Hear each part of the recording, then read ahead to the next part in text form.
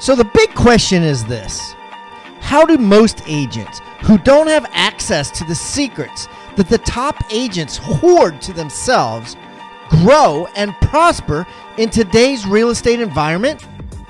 That is the question, and this podcast will give you the answers. I'm Pat Hiban, and welcome to Real Estate Rockstars.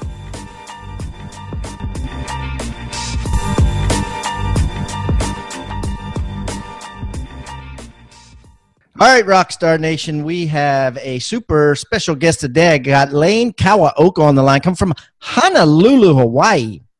And Lane has this cool podcast that I went on because, as you know, I'm a big investor on a lot of single-family homes and apartment buildings myself. And, you know, I was talking to Lane, and we were talking about how such a segment of the real estate market today is investors. Such a segment is investors. There's so many investors out there. You know, I had somebody come on the show recently and tell me, Pat, do you know what the bigger sucker theory is? And I was like, yeah, the bigger sucker theory is, you know, there's always a bigger sucker, meaning that you could always sell something in a good real estate market or any sort of market if you find a bigger sucker. And that's essentially what Lane did. He found that he was buying things in 2009, 2010, and the market was appreciating so much that the cash flow sucked. So he found somebody else who still thought they were getting a great deal. He felt he was selling at the peak. They felt they were buying at the bottom. And then he was able to go into markets and buy where he may or may not be the bigger sucker buying at the bottom, but someone was selling and willing to sell and wanting to sell. So anyways, I thought when I was talking to Lane, I said, you know, real estate agents need to know how to work with investors. They need to know what to say to investors, how not to turn them off, how to speak their language, what they're looking for, and how to attract them and how to keep them. And who not better to teach them that than an investor himself, someone who buys single-family residences and someone who buys them without even living in the area here. He used to live in Seattle. Now he lives in Hawaii. He's buying stuff all over the country, and he's renting it out. And so I said, why don't you come on a show and teach the Rockstar Nation a little bit about investing and what you look for and how to be a good real estate agent with investors. So anyways, without further ado, Mr. Lane, welcome to Real Estate Rockstars. Hey, Pat. How's it going? Good, buddy. Why don't you give everybody a little rundown other than what I already said on yourself so they can kind of get to know you. Yeah, and I congratulate all you guys out there for not falling into the greater fool's theory. That's what I call that one. Greater fool. There's always another fool wanting to buy it for more. But yeah, I focus on cash flow at simplepassivecashflow.com. I have got a podcast and blog out there, but I've been working with clients lately to try and hook them up with single-family home rentals, get them started. So my background is I started with single-family homes in Seattle. And then I realized that it was appreciation-based, which is great when it happens, but cash flow is for sure. It's going to happen. And you can underwrite it even in a correction. And we're kind of on top of the market, I think, 7th, 8th, 9th inning. Nobody knows, but it's definitely a lot better than what it used to go for. So a lot of the properties I initially bought were turnkey rentals when I started doing my out-of-state exploration. Now I have a dozen properties in Birmingham, Atlanta, Indianapolis. You know, these are the B-class $100,000 properties that rent for $1,000. The 1% ratio is something that the investors like to look for. And a lot of times you go through a turnkey provider. And what these are guys doing like about 100 properties every year. They're high volume. They do a good job. They create a property very with the good layouts, the right floors, you know, no carpets in the living area. And out-of-state investors were able to pick up this stuff pretty good. And these turnkey providers were playing the middleman and also paying out a lot of referral fees to a lot of agents at the time, and also going to different marketers, you know, guys with different podcasts you hear out there. A lot of them are just to find investors like myself on the West Coast, East Coast, or Hawaii with a lot of money and not really access to properties with good rent to value ratios. So that's what I've been kind of doing lately with my simplepassivecashflow.com.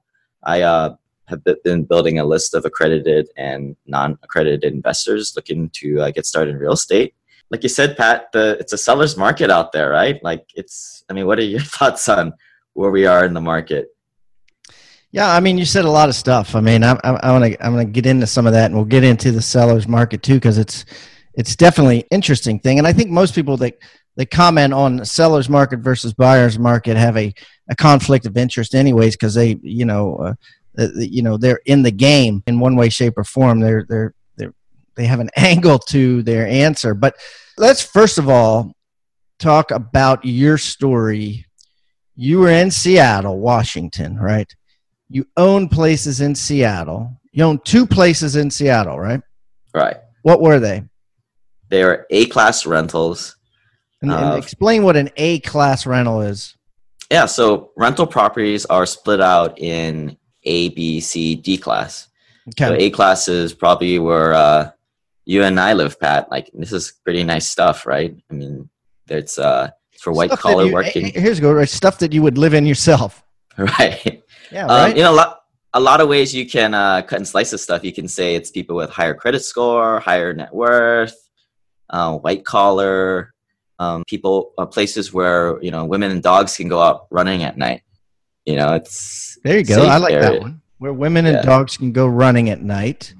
Probably where you have a lot of owners, right? Like, and you move in. If you move into an A-class renter, people might assume that you bought it.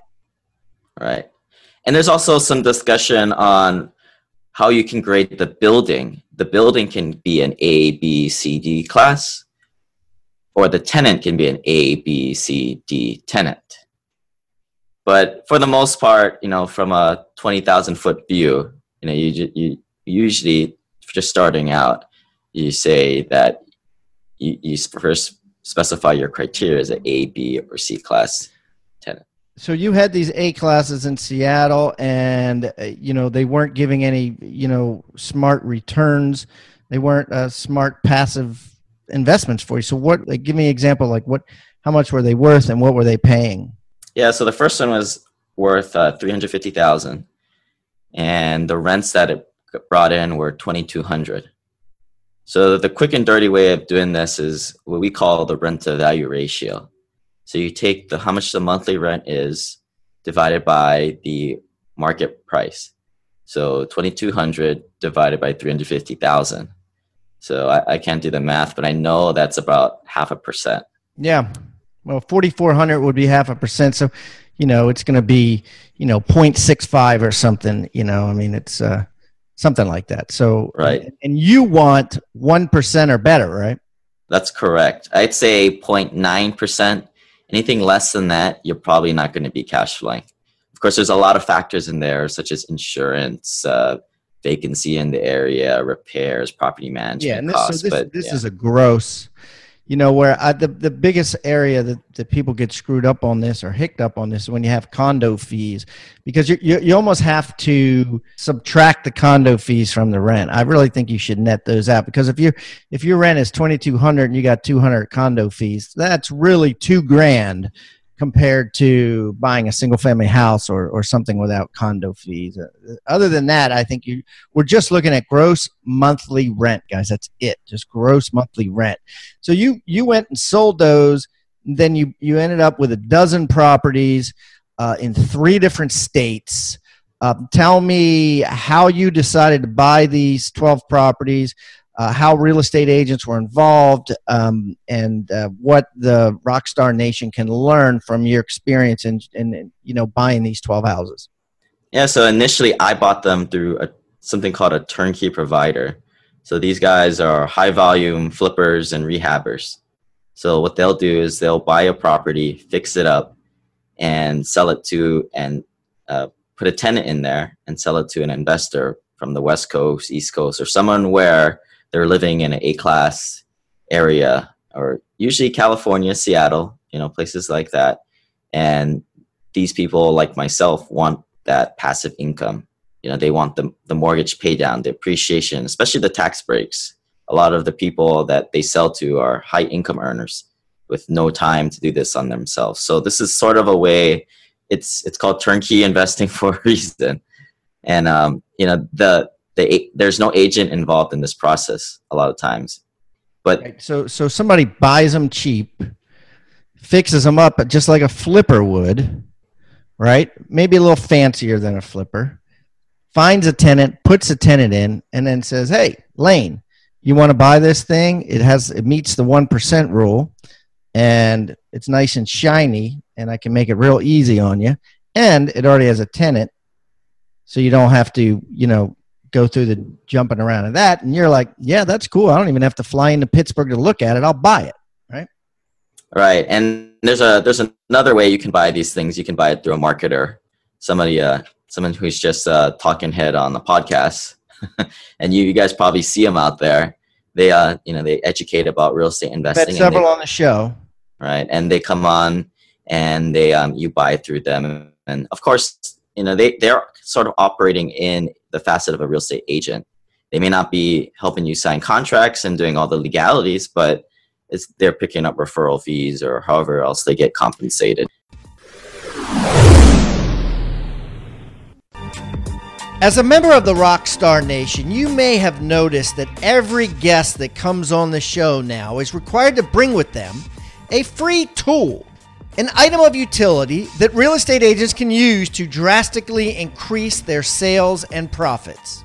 Some of the things that have been brought have been ebooks, forms, reports, negotiating techniques, hiring guides, postcards, checklists, open house secrets, newsletters that are sent out, sphere of influence forms, referral request forms, and the list goes on and on. If you would like to get this free toolbox full of items of utility, simply go to hibandigital.com/toolbox. That's hibandigital.com/toolbox, or simply text toolbox to 444-999. That's toolbox to 444-999.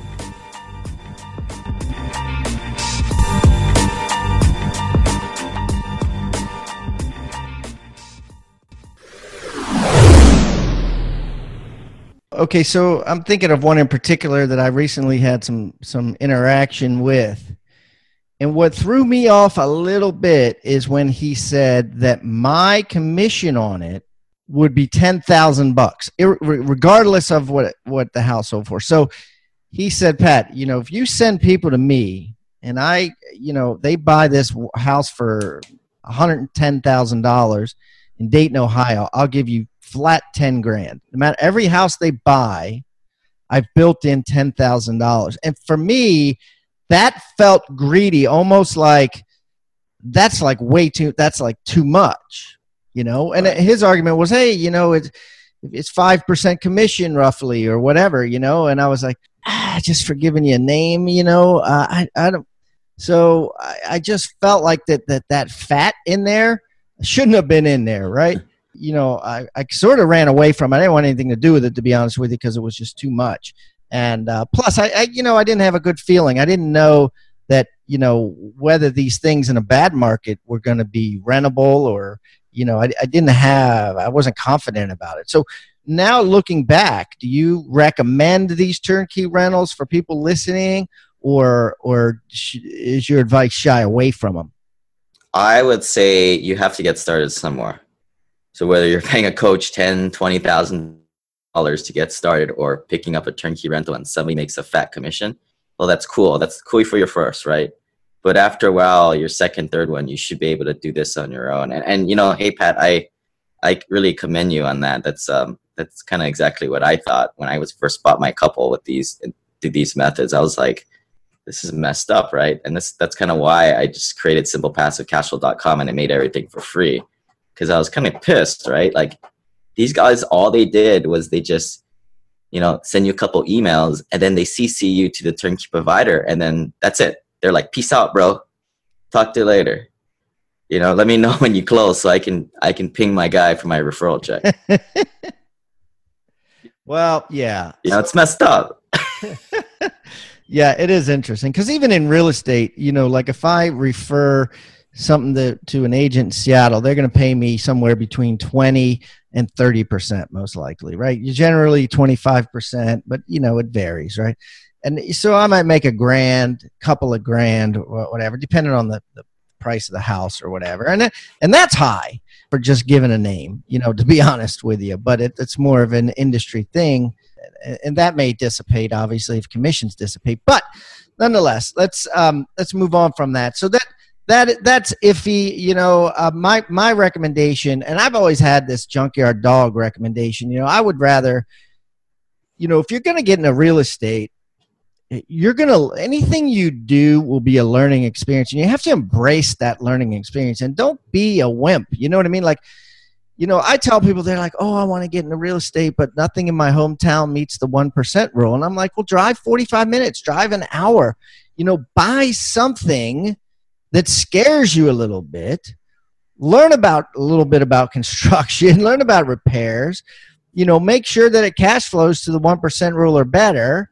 And the next one, you'll be so much stronger. I really feel like it's almost a disservice when people put money in the things without a lot of effort because it becomes too easy and they don't learn anything.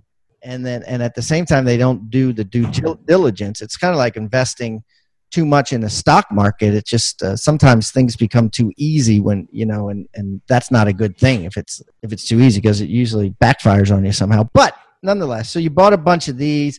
Now you're out of that. Now you're buying them on your own. You're working through real estate agents. What can our real estate agent audience learn from you? First of all, what annoys you most about real estate agents as an investor, and what can we learn from that? Yeah, so maybe you mentioned that $10,000 check. I just wanted to mention real quick that the reason that they were able to offer that fat commission is what these guys were doing. They were just figuring out what the 1% rent to value ratio was, and then just making the cost up to that. So if they had a property for $900,000 and it rented for $1,000, they knew they had that room in there to bump it up to $100,000. And all these poor out-of-state investors, these doctors, engineers, lawyers who don't have the time or the knowledge, and they're not being represented with that fiduciary responsibility. We're just buying properties without a real appraisal and real representation, and that's really where that was coming from. But yeah, so I got pissed off. I figured that out pretty quick, and I was like, well, I need somebody to represent me, because I just don't want to buy in the wrong area, wrong block, right? A lot of real estate's block to block, and I want someone to be agnostic to a property. I want them to like, hey man, hey, you and me are going to work with each other, and this property over here is no good for you, but I know you and I are going to find one, right? And that's the way it should work.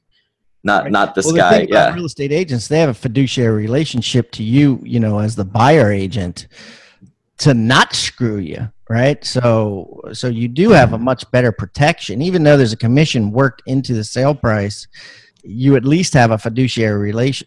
They at least have a fiduciary relationship where they're certain you can sue them if they screw you over. So, the other thing is let the buyer beware. You bought that, and that was your choice.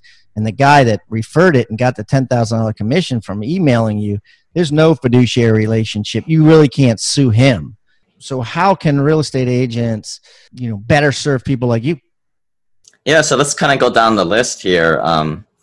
We like properties that are sort of on the bare minimals, not the A class like how you mentioned, and not like D or C minus class, which we kind of call war zone properties, where you've got to get a gun to go collect the rent, or tell the property management, in our case, to go get the rent with a gun.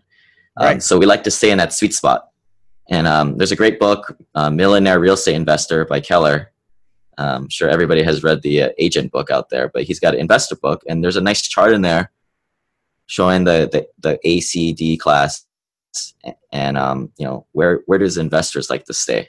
We like to stay in that about 80% of median price. So a lot of places are 130,000 median single family home. So take 80% of that, and that's kind of the sweet spot, plus or minus 10, 20%. That's your bread and butter. That's your working class. And then, either they're working in retail or manufacturing. That's our avatar. That's who investors are looking for. So that's for the after you kind of get into that price range of whether it's $80,000 or $120,000, and you check the rent to value ratios, now we're just looking at the layout.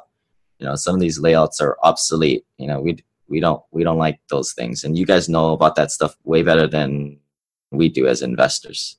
Floors, as investors, we don't like carpet.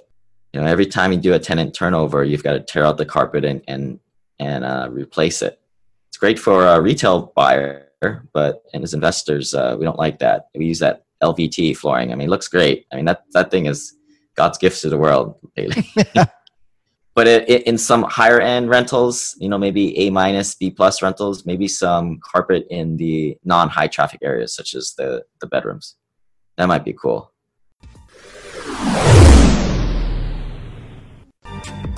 As a member of the Rockstar Nation, you may have noticed that every guest that comes on the show now is required to bring with them a free tool, an item of utility that real estate agents can use to drastically increase their sales and profits.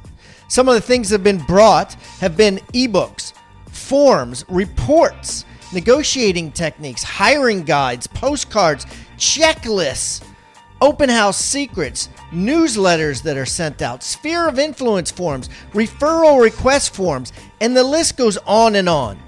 If you would like to get this free toolbox full of items of utility, simply go to hibandigital.com/toolbox. That's hibandigital.com/toolbox, or simply text toolbox to 444-999. That's toolbox to 444-999.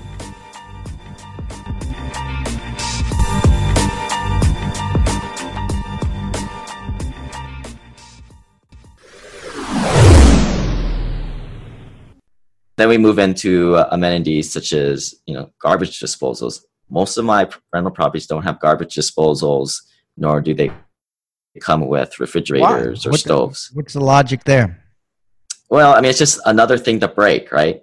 Just like, 3 toilets, just another thing to go wrong. The more bare minimals that you can have, the less maintenance costs and CapEx costs you have in the future.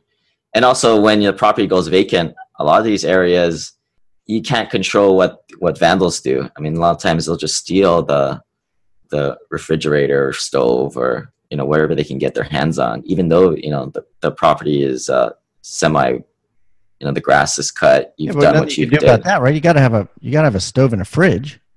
Not some of these rentals, these C+, B- rentals. It just comes standard, and it's depends on your area too. Yeah. A lot of the places in Birmingham. Okay, so what about I'm a real estate agent, right? What do you want from me? How can I help you? So a lot of this, the investors should be able to have a criteria of what they're looking for. Okay. Price range. So I guess the answer to the question is, you ask the real estate agent should ask you, what is your criteria? Right. One of the biggest pet peeves is I talk to a real estate agent, and sometimes I'm just testing them. I'm just saying, go find me some rental properties, and they bring me back all this junk. Well, not really junk, but nice properties that are very homey. And I'm not looking for homey here. I'm looking for solid, stable, durable rental stock. So they should ask you things like, what class property are you looking for? And then again, the A class is something they would live in themselves, or you would live in. A B class is, and again, you could, if you did it by year, B class would be 10 to 30 years old or so. And then C class over 30 years old. And then D class is ghetto property, a place you wouldn't go at night. There's plenty of ways to look at it. You can Google it, and there's all kinds of ways, but just ask them that question, and see what they answer.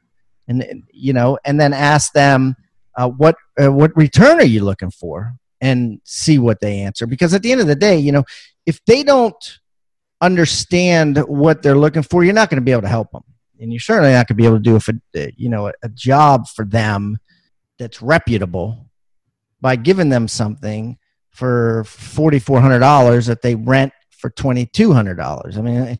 Unless they tell you point blank that I'm only looking to make 0.5%, right? What else should you be asking them? What else do you want an agent to ask you where you are like, damn, that's a good agent. I want to work with him and buy a house?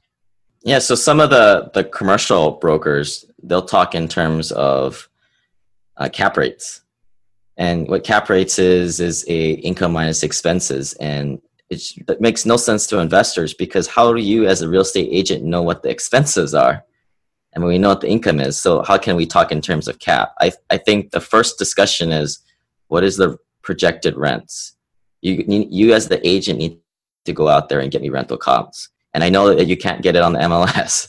So you've got to go on Zillow. You've got to go on Craigslist. You've got to go Rent-A-Meter. You've got to look in your own classified ads to pull up comps. So what's Rent-A-Meter? Rent-A-Meter is another one of those websites that kind of gives you another opinion on how much it should rent for. So what do you think about these rentals? I don't know. Do you have any rentals that are rented out short-term rent, or is all yours rented out long-term? All long-term. I'm not a big fan of the short-term. Why not? First reason is people who get into short-term rentals are usually the unsophisticated crowd, the greater fool's theory. I mean, you hear about it everywhere, right? Every mom and pop. Like Airbnb and VRBO, you know. Yeah, that's the exact one I'm talking about. Oh, okay. So you mean the investors that get into it are unsophisticated? Right. It's people who stumbled upon this property and they figure out that, wow, look at the spread between the rents and how much the mortgage would be. But like any unsophisticated investor, they don't take into account the big picture. So the expenses on those things are huge. And then the pain in the butt to go out and clean the property if you're doing it yourself. Yeah, so the expenses are cleaning, maintenance, right? Because it's getting a lot of wear and tear. Of course, licensing fees. Is there anything else I'm missing? The additional expenses on something like that? The management fees, where a management fee for a long-term rental might be between 5 and 10%. On those things, they're upwards of 25%, right? Like I got a buddy in Florida that owns a bunch, and he pays 25%. Right. I mean, on a single family home rental, long-term rental, you're probably looking to take home about 60 to 50% of the income.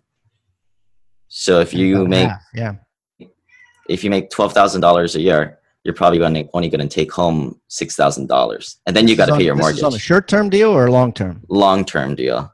I mean, and you've got a crap load of expense there, which is smart, right? And this is without a mortgage, right? So, that's probably conservative, but hey, I'd rather you be conservative. I mean, the thing that I find with my rentals is inevitably every year there's an expense that I didn't expect, a new air conditioner or a new septic system, and I think that's what screws people out of the game. So I'd rather be conservative like you are. What about on a short-term rental? What do you expect? What percent? I mean, it's more like a business. You're talking about 80% at least of expenses. So if you're bringing it, I mean, of course, the income is a lot higher, a lot more substantial, but a lot more expenses. So cook that into your numbers, and the headaches, right? I mean, that's not simple or passive. It's a business. Now, are you including a mortgage payment at 80%? Because that seems excessive. Yeah, the mortgage is after that. So you've got to have enough money to pay out the mortgage after.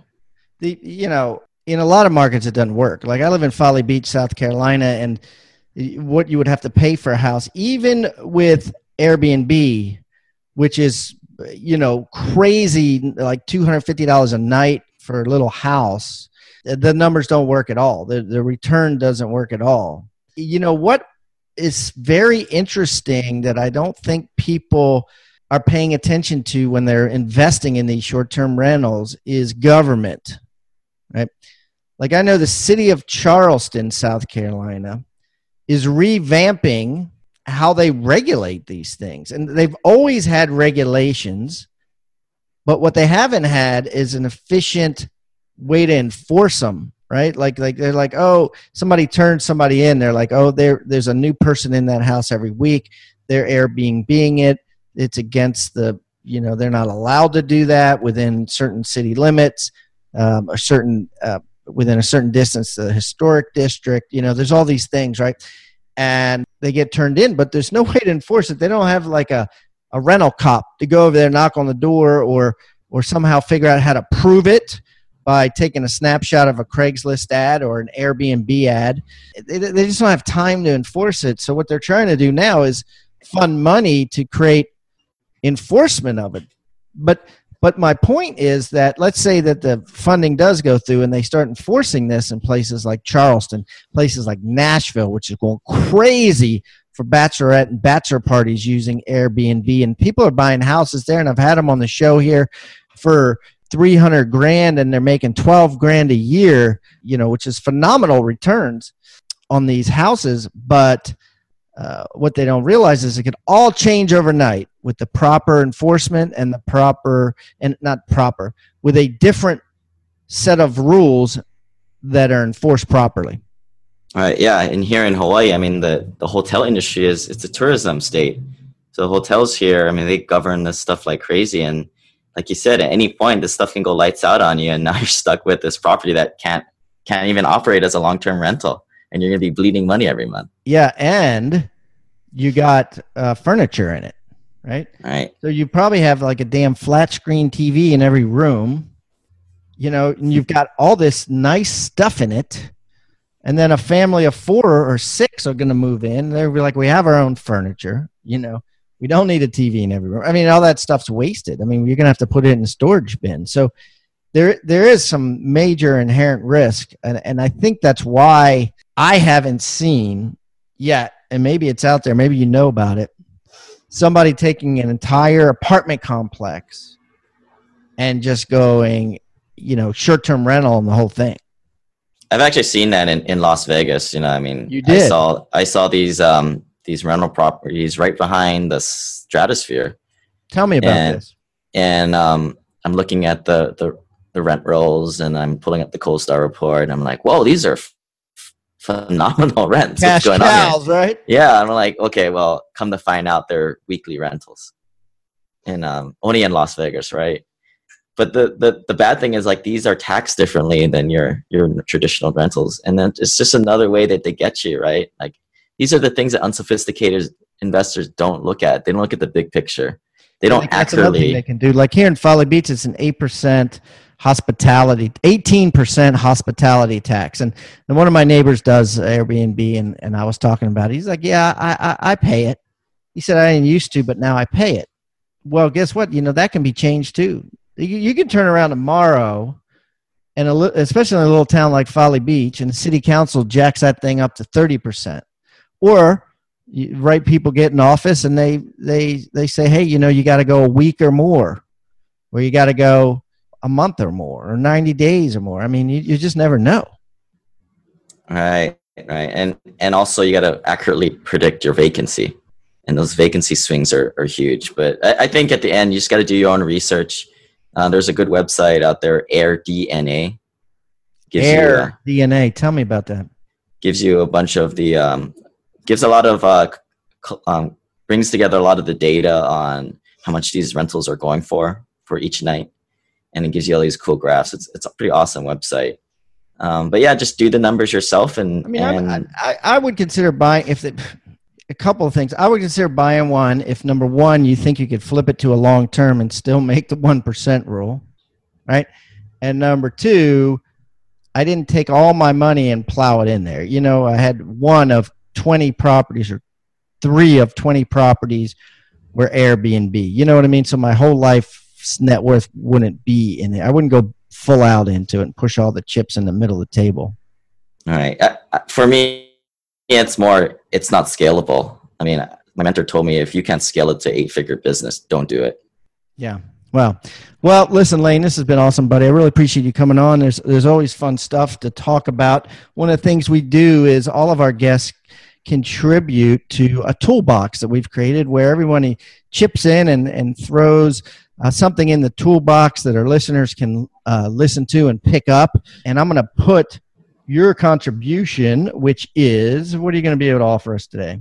Yeah, so I'm putting in my analysis spreadsheets, buy and hold spreadsheets into a Google Drive, and you guys can come to Simple Passive Cashflow and download them there.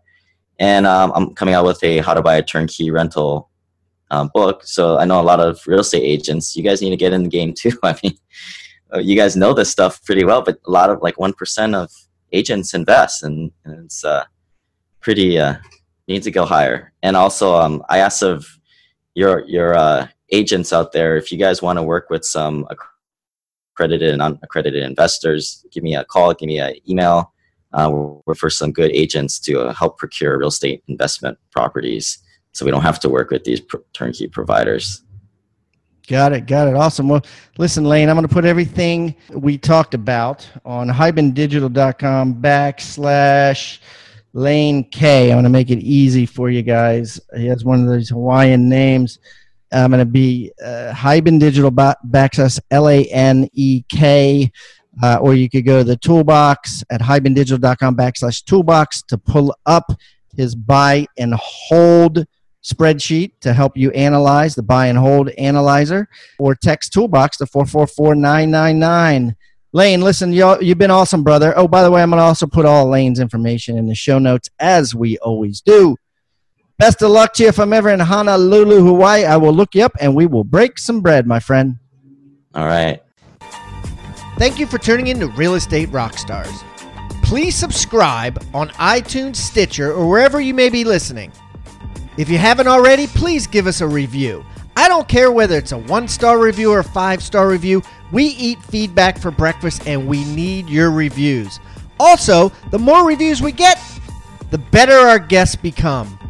Thanks again for listening, and find me on social media simply by typing in my name.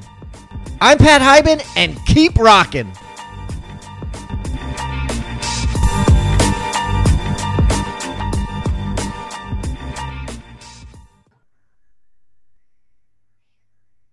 This podcast is a part of the C-Suite Radio Network. For more top business podcasts, visit c-suiteradio.com.